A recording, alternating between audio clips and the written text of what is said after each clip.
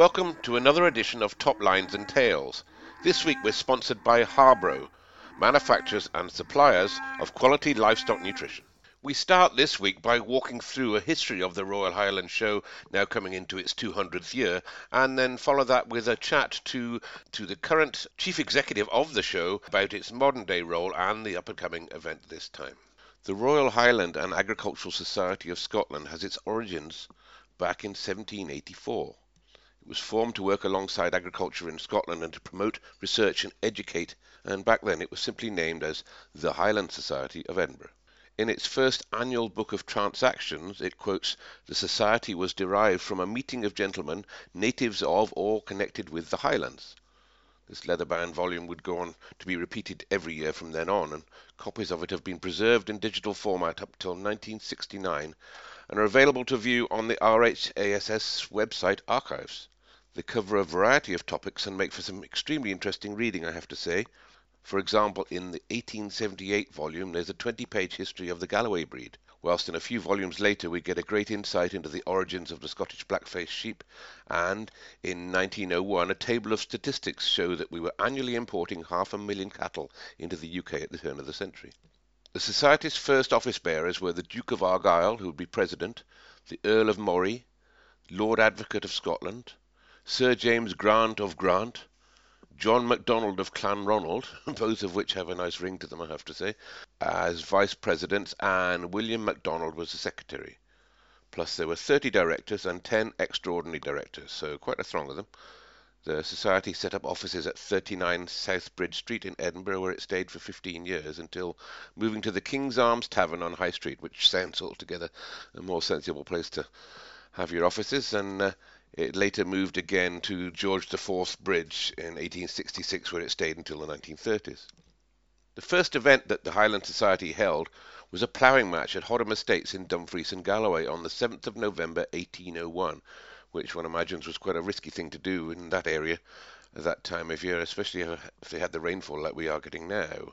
The Society continued to publish its annual book containing prize essays and studies in agriculture, which are in themselves highly fascinating.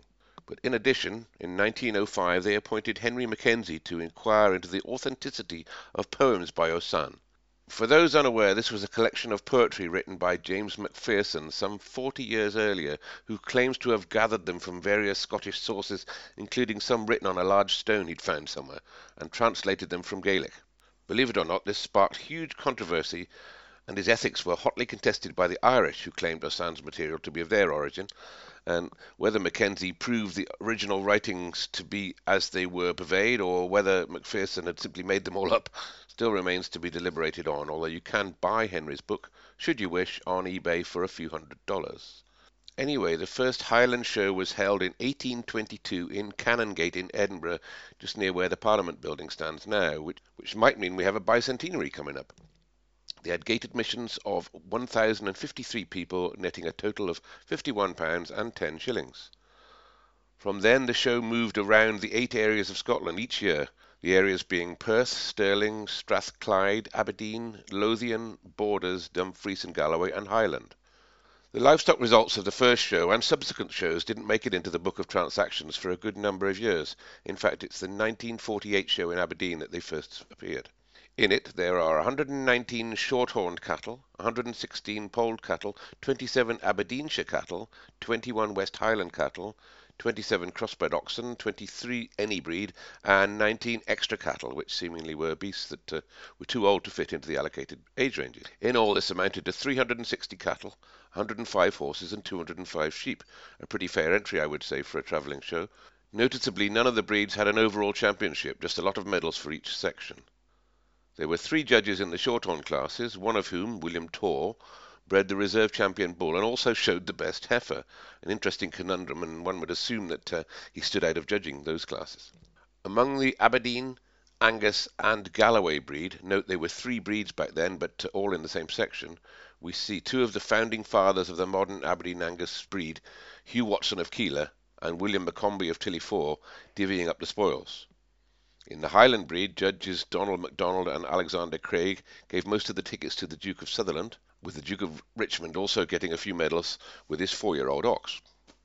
Donald MacDonald also judged the Blackies, giving the top prize to William Todd, while in the Cheviots, Donald Horne of Langwell won every class. Hugh Watson and the Duke of Richmond both also feature in the Leicester and Southdown prize list. Now let's fast forward to the 100th show in 1921 at Stirling, and we see the Short On with the biggest entry of 94, and the Aberdeen Angus, who are now one breed with just 59, the Galloways with 42, and the Highlands 52. There are also 64 Ayrshires and 52 Frisians, bringing in a similar total of 367 cattle. There are now 279 horses and 301 sheep spread across 5 breeds. The Shortons were won that year by a 2-year-old bull Bridgebank Paymaster from the famous Bertie Marshall from Stranraer, while Buxom Maid of Connage, a rather cruelly named 2-year-old heifer, won the Angus for Gilchrist Macbeth of Duneira, a herd that would later go on to breed the famed bull Keystone of Duneira. The Highland section was won by a cow from the Earl of South Esk, better known as James Carnegie, from Kinnaird Castle, another name immortalised in the early days of Angus cattle. I have to say the heifer in the photo looks like she's seen more meal times than meals, so she probably came in straight off the hills. The President Medal for the best Clydesdale colt was won by Andrew Montgomery of Nether Hall, while the mare was owned by William Brown of Bishopton. Both were bred by J. and D. Donald, Leithen and Fyvie. The Blackies were won by Matthew Hamilton of Woolfords, a breeder still at the very top today, while Gilchrist Macbeth from Duneira also hauled in the silverware in the Border Leicesters. Well-known breeders, the Templeton brothers from Sandyknowe, won the Oxford breed. In the dairy section, Adam Montgomery from Les Nessac won the Ayrshires, and yet another herd, later known for its Angus prowess, the MacRobert family from Doonside in Tarland, won the Frisians. By the mid-20s, J. Ernest Kerr of Harveston was starting to rule the roost, and not only in the Angus but in a multitude of breeds. His family of Erica cows would go on and pick up no less than 9 supreme champions in the Angus breed, including Julie Erica, who won 3 on the bounce from 1936 to 1938. The show was cancelled during the war years of 1939 to 45, and then, in 1948, King George bestowed it with its royal title, whilst paying a visit with his wife when the show was at Inverness. This was the first time a reigning monarch had visited the show, and there was quite a fanfare about it. By 1960, the Society had acquired its current site at Ingliston for £55,000, where it was to permanently stay. The Queen and Prince Philip attended the first event, her being president of the Society that year. A new layout for the Edinburgh site positioned the main ring at its centre, but apart from the big house, there weren't many permanent buildings back then. Some great men were involved in that procurement, including Jock Campbell from Wedderley and J. Ernest Kerr, both top Angus breeders, of course. The attendance was 98,000, more than 20,000 down on the previous show in Aberdeen, and the show made a loss of £6,000 despite the good weather and a visiting monarch. By then there were nearly 800 cattle, 400 plus horses and 586 sheep. These were housed in wooden frame marquees that would remain their home for many, many years. Also to mark the occasion, the Queen gave a cup to the Society, to be known as the Queen's Cup, presented to the best beef animal in the show. It was won by a 3-year-old Angus cow, Evesna of Bywell, owned by Viscount Allendale, with a short-on from James Durner Reserve with Uppermill Seafield. This short-on bull paired with Princess Rosabelle went on to win the Pairs Cup, and when joined by Lovely Laureen, also took the B.M. Durno Cup back home to Uppermill. The reserve in the Angus was Black Bell of Thorn from Alan Grant, by Duville Eric of Manor Hill, and ably brought out by Bert Rugg. Fred Fraser from Idvis won the fat cattle section with a pure Angus steer, also bred by Alan Grant. The Farming News Trophy for the team of 4 was won by the Galloways, with a group that included cattle from Sir John Buchanan Jardine and James Bigger of Chapelton. Shetland Pony section was won by H.P. Slay of St John's Wells of Fyvie, with J.E. Kerr coming in reserve, both of whom would have hauled a lot of silverware from the show during the 20th century, with Harry Slay also winning the reserve in the North Country Cheviots that year, which was won by Tom Elliott of Blackhoe, Galashiels, out of an entry of 156 head. Robert Forsyth from Whithorn won the Border Leicesters, and Tom Brewis of Eastfield won the Oxford Sheep, with Matthew Templeton reserve. Another well-known face at the show was Godfrey Bowen, world champion sheep shearer who demonstrated the Bowen method of shearing, invented by himself and his brother Ivan, which is still adopted by most shearers to this day. That year the Royal Highland Show had 30 acres of machinery on display as farming evolved seamlessly into mechanisation. After a wet Highland Show in 1964, and there have been many I'm sure, it was decided to put a tarmac road around the main ring area. It just so happened that year had seen the demise of Charter Hill Motor Racing Circuit, and with its secretary Ian Scott Watson being a farmer and RHASS member, it was agreed that they would use the showground as a racetrack. After raising £20,000, racing legend and Borders man Jim Clark helped design the first circuit, and by 1965 the track was open for events. With corners named farmers, bankers, foresters, shepherds, brewers, vets and merchants, the track was deemed as pretty challenging. The circuit ran for the next 20 years, but its finances started to dwindle. Sir Jackie Stewart put forward a plan to take it over in the late 80s, but that fell through and the circuit folded. However, it was reinstated in 2012 to allow people to have a track experience in luxury sports cars such as Ferraris and Lamborghinis, and in 2015 a 50-year celebration was held there. The Royal Highland Exhibition Hall was opened in 1979, a big investment in a building that would be multifunctional and went on to be used for many events, including the Scottish Winter Fair. By the 90s, the site had expanded to 280 acres and many of the buildings had become permanent fixtures. The well-used McRobert Pavilion was the meeting place for members and would have been able to tell a few good stories, I'm sure. This year it's been replaced, as we'll hear shortly. The Royal Highland Centre was further improved by the building of the Quality Hotel near the livestock entrance. The site has also been used for a music venue, with artists such as David Bowie, Genesis and Queen all performing there through the 80s. And of course, the place that we will all recall the most is the Herdsman's Bar, an iconic building in its own right that would spill with drink for nigh on a week, its revellers literally spilling out in a sea of good-hearted celebrations. Eventually, the antiquated but characteristic wooden cattle buildings, seen of so many fantastic kiss parties, would be replaced with a state-of-the-art new building, again built for multi-use. This massive building can house all the cattle during the show and is ideally positioned close to the judging areas. It too has a nightlife that thankfully the public don't get privy to.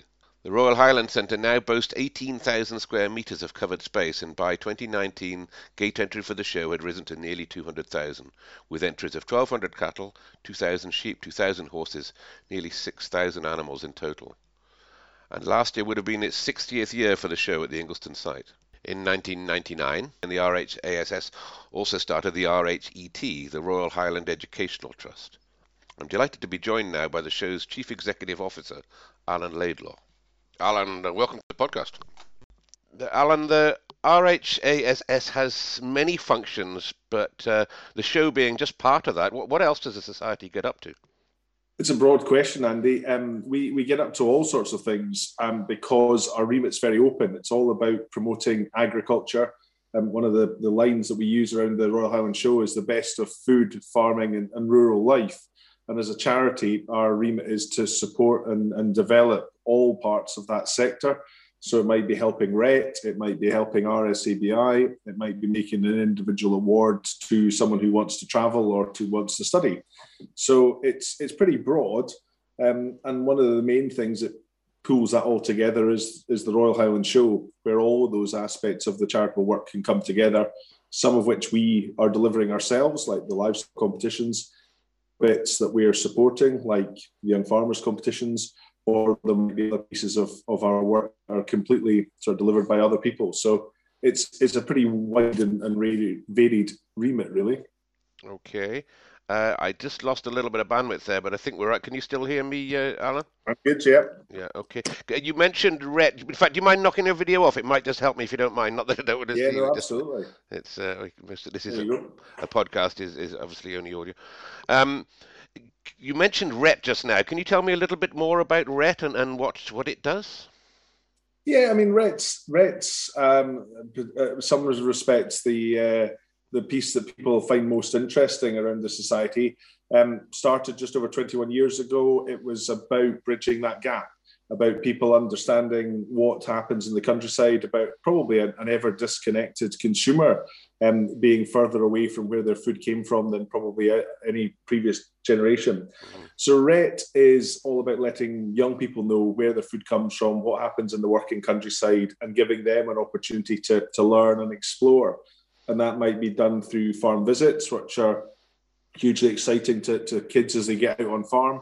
It might be done with a farmer speaker visit going into the school, or it could be done as an online seminar supporting teachers to know where, what the food story is. So RET's, huge credit to RAS and to RET, but more importantly to the whole network, because RET is supported through all the different CIs, the countryside initiatives all over Scotland, by volunteers who are really happy to talk about the food and agriculture story. They're excited to talk about it.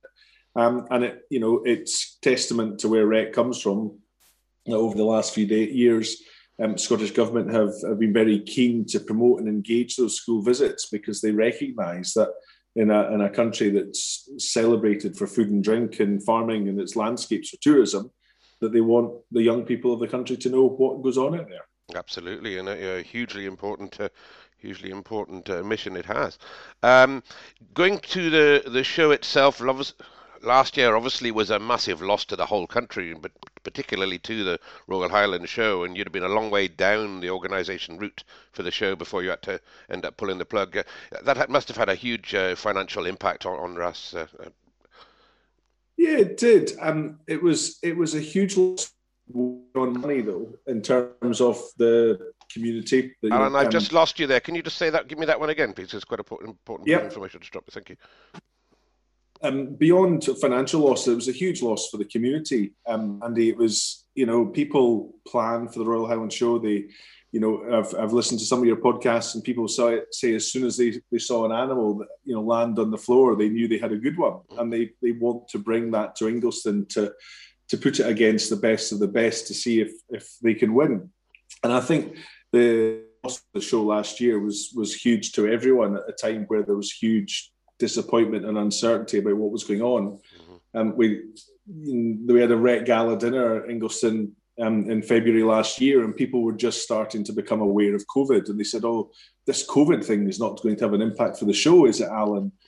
And I kept saying, "I hope not." But already at that point, that we were starting to work out that it could well do. And 3 weeks later, the decision was taken by the board to cancel the show, because it was the only thing we could do at the time. Sure. It was early enough, probably, in the process. I would hate to have been in the position that the show was cancelled in late May or early June, but it's a real challenge on that timing. Mm-hmm. Yes, it certainly was early enough, and last year would have been the 60th show, or the 60th year, should I say, on the Ingliston site, and I've discussed that earlier in the podcast. But the site's evolved in those 60 years, hasn't it? Can you tell me what developments the society has been up to in these past couple of years on the showground site? Yeah, and that's probably one of the biggest frustrations for last year, Andy, is that we completed the new members building, the replacement for the much-loved McRobert Pavilion, on time and on budget. And we were literally handed the keys from the contractor with practical completion the day before lockdown. And we locked it up and left it empty for a long time. So that's probably the most obvious change in the showground. So when people get a chance to come to Ingliston, when restrictions allow, they will see a fantastic new building in the heart of Ingliston, where the McRobert once sat. And that's really exciting. That, as I say, is the obvious part of development. We've been continuing with our infrastructure development over the last 3 or 4 years, where we've put a lot of work into things more mundane than members buildings, like drainage and water supplies and things like that. But they've been really important for the long-term sort of sustainability of the site. And actually, the showcase that we're putting on in a couple of weeks' time wouldn't have been deliverable with such ease had we not done a lot of the investment into our power and Wi-Fi and fibre connectivity in particular around the site. So, yeah, the site under the ground is in much better fettle than it was a few years ago, which farmers will understand. If you don't get your drainage right and you don't get your infrastructure right, things don't work as well when you want them to. And then probably the slightly more shiny cherry on top is the new building. Uh-huh. And am I right in thinking that the Highland Society has been able to put a little bit back into the community by using one of the buildings as a vaccination station?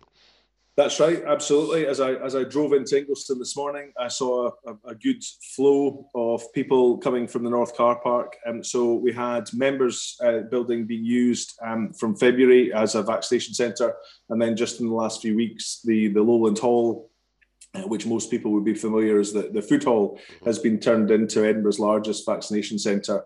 And it's just, I think from a society point of view, in a year where our buildings can't be used for what they're normally used, whether it's the Royal Highland Show or all the other events we host at Ingliston, it couldn't be a more fitting use to help be part of the solution, getting Edinburgh's vaccine sort of centres up and running and helping, hopefully, a return to more normality in the coming months. Absolutely, absolutely. And if we can move on to this year's event, it was a brave move to stage a show this year. And who made that decision? Where did that decision come from, and when? So it's the board.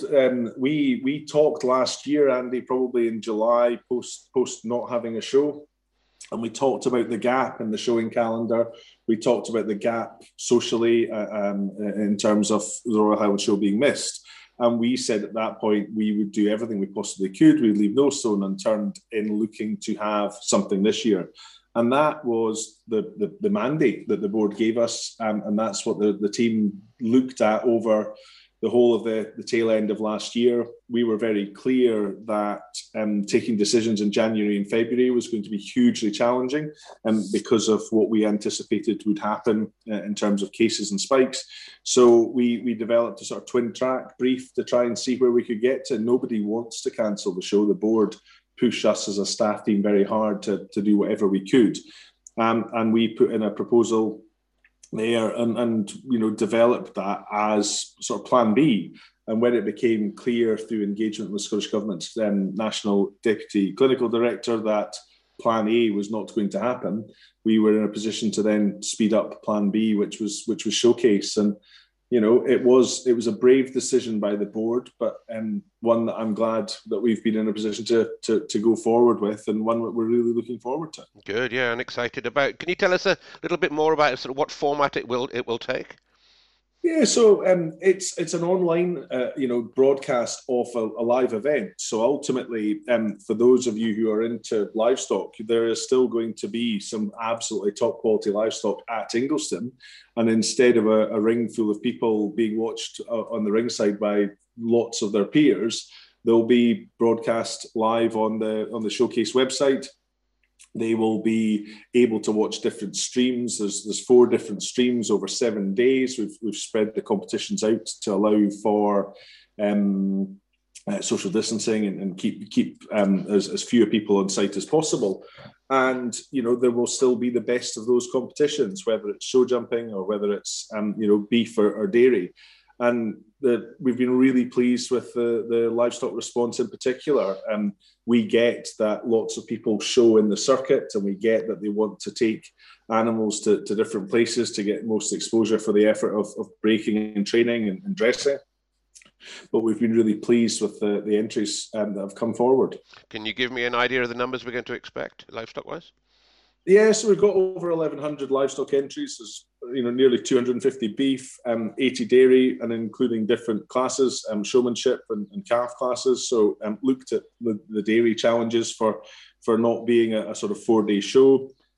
775 sheep, I think, including a sort of barnstorming entry from Texels and Shetlands, and a strong showing from the goats as well, over 80. So there's some really, really strong classes, and we were conscious and we did to go out to the showing community and ask who was going to come and what they were going to bring, and we wanted to make sure that we did this at the right level at the right time, and it feels like we're just coming to the right time at the moment. And you have made a fantastic initiative by putting in the beef lines anyway, a lot of young judges in there, which has been very much appreciated across the community, I think. There's some great talent out there, and it's always very difficult judges, but when we were doing something different this year, the chief stewards were very clear that that's the direction that they wanted to go. And the response from the community has been phenomenal. We all know brilliant judges, and they all get a chance at some point, and I think it's going to be really exciting. And actually, from a observer's point of view, I think it could be really exciting because they're going to get a different view of judging. You're going to get more of a live commentary. I know you're lined up, Andy, to be involved in that on the sheep side of things, and I think that for me is about widening how you can enjoy the Royal Highland Show. There are plenty of people that can watch cattle or sheep be judged, but maybe not understand. And for me, one of my highlights at a normal Royal Highland Show is watching the interbreed beef teams on a Saturday, and just being part of the crowd, asking questions. Oh, I like the red ones. What about the white ones? Oh, well, what about the Highlanders? They're so they're so charismatic. Or I love the Belties. And actually, that commentary angle of things, I think, on the online side will help get new people interested in what we're doing, I hope. Great. And can I ask, from a technical point of view, this is obviously a live showcase. Will people be able to dial into it later on after the event? Will it stay online for a while? Yes, it will, and that's great. So people could sit live, and if they're desperate to watch one particular element of the show, they can log on at the time of that. But the vast majority of that content will be edited and made available after the event. So I mean, there's a couple of 100 hours of content that's going to be live. There's also a magazine show on the Sunday, which will summarise the best of the content for the week as well. So. At the moment, the plan is for most of that content to be available for up to 3 months after the event, which will give new audiences a chance to go there. So whether you want to sit and watch beef cattle judging on the Monday or Tuesday, or the Royal Highland Showcase main event on the Sunday, hopefully there'll be an opportunity for different people to engage at different times, whether that's, sat on the sofa with a glass of something cold, or having a group of friends round to discuss, the judging at the time when it's happening. And hopefully we can cater for all of those things. And there's a big emphasis of making sure that the quality of the streaming is high, working with really good production team. We've got Simon Cousins, who used to work for BBC Landward, helping us. We are making sure that the show jumping competitions are covered by some of the best in the business. And that, it's all about that being immersive and getting people an opportunity to learn more about the Royal Highland Show in a normal year under some pretty difficult circumstances. And obviously educational, if they're going to be listening, I don't know about from me, but they're going to be listening to people commentating on that. There's an element of learning to people who maybe wouldn't necessarily watch their livestock if they were at the show. They may be in the beer tent or wherever. And our listeners, just for our listeners overseas there, this can be watched from all over the world, of course. So we're going to bring in a whole new raft of viewing and a new audience globally. And that, Andy, is a really interesting part about the Royal Highland Showcase. Lots of people travel to the Royal Highland Show on an annual basis, but that's a cost and it's time. Whereas this gets to do it with ease, and hopefully we can increase people coming to the Royal Highland Show in the future. And I think that opportunity is exciting. We've been working with our other organisation partners, such as the Royal Agricultural Society of the Commonwealth. We've been talking to some of the team at the Royal Sydney Show, and they're excited that some of their exhibitors are going to be watching this. So, yeah, if people get a chance to log on to royalhighlandshowcase.org at any time from anywhere in the world, we'll be excited to show them, the best of Scottish livestock, we get best of Scottish food and farming, which is ultimately what we're all about. And can I ask, it's probably a bit early to ask this question, but if it is successful, would it be something you'd continue carrying on doing?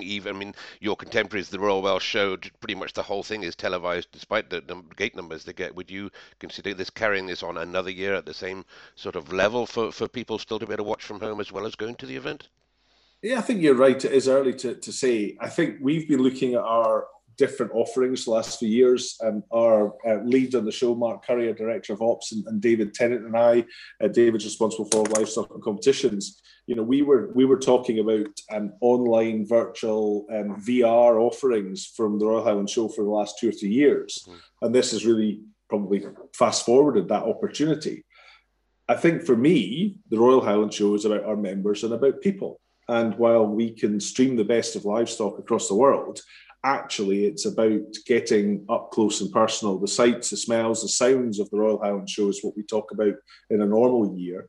And actually, that's what I would like to see. And it's the coming together of people, the sharing of ideas. The society is a couple of 100 years old. And it's, for 200 years, that next year's our bicentenary. It'll be the 200th anniversary of the first show. It's about people coming together and learning and celebrating about food and farming and livestock. And that's probably the most integral part of it. If we can then, through the use of technology, make that available to a wider audience, that's fantastic. But to me, I want people at Ingliston celebrating the best of food and farming together and coming together, like your podcast is doing, to share stories share shared experience of what's been happening over the last year, because it's not been an easy year, or 18 months probably now. And we want people to come together and have that opportunity to have a bit of chat as well. Definitely, and for all, it's nice to watch it on the television. It would be nice to watch it on the television when we can't get there, everybody actually wants to be there at that event, and there'll be a little bit of jealousy this year, the ones who are there, whether the ones who can't attend. So let's hope by next year this one's coming around. I have to ask one question. I don't have to ask it. I will ask one question. How is this event being funded this year? Is this looking to be a profitable operation? Yeah, so the funding side of things, I suppose it's a joint investment from the Society. Scottish Government and Events Scotland have significantly supported the showcase, and that's because they recognise the value to Scottish agriculture of what we do, and also to the events industry, the events supply chain that looks after the Royal Highland Show and all of our other events throughout the year. So I don't think we're going to make a fortune off it. I think break even is where we're aiming. Sponsors have been fantastic. The sector has been fantastic. So I suppose it's a three-way partnership between our sponsors, Scottish Government, the Society, and its membership. In terms of supporting what we're doing, and that for me is really exciting, because, as I said, the last thing we wanted to do was have an effective 3-year gap from 2019 show to 2022. Sure. Alan, I know you're a busy man. I've enjoyed having a bit of your time there. I think we're a little bit more informed now as to what is going on in this event. And just remind us, I think it's Monday the 14th. Is that right? It starts, and the event will be on pretty much for a whole week. Yeah, no, the beef cattle, Monday through to the following Sunday. RoyalHighlandShowcase.org is where you can go to have a look and see what it is. There's how-to videos available, so people can work out what best format to screen it through their TV, or however they want to do it, and really we want to try and make it as accessible as possible, so hopefully people will get engaged. It's not the same as being at Ingliston with your friends and family and your community, but hopefully people will enjoy this year and then come along next year. Thank you very much, Alan. I'm looking forward to being there myself as part of your team, and I'm sure our listeners will wish you the utmost success with the Royal Highland Showcase. So I know you're busy, so thanks very much for taking the time to speak to me. Thanks for your time as well, Andy, and good luck to everyone competing and coming along. Okay. All right, cheers, Alan. That's the suppliers of quality, commercial and pedigree feeds and expert nutritional advice. Visit their website or find them on Facebook for more information.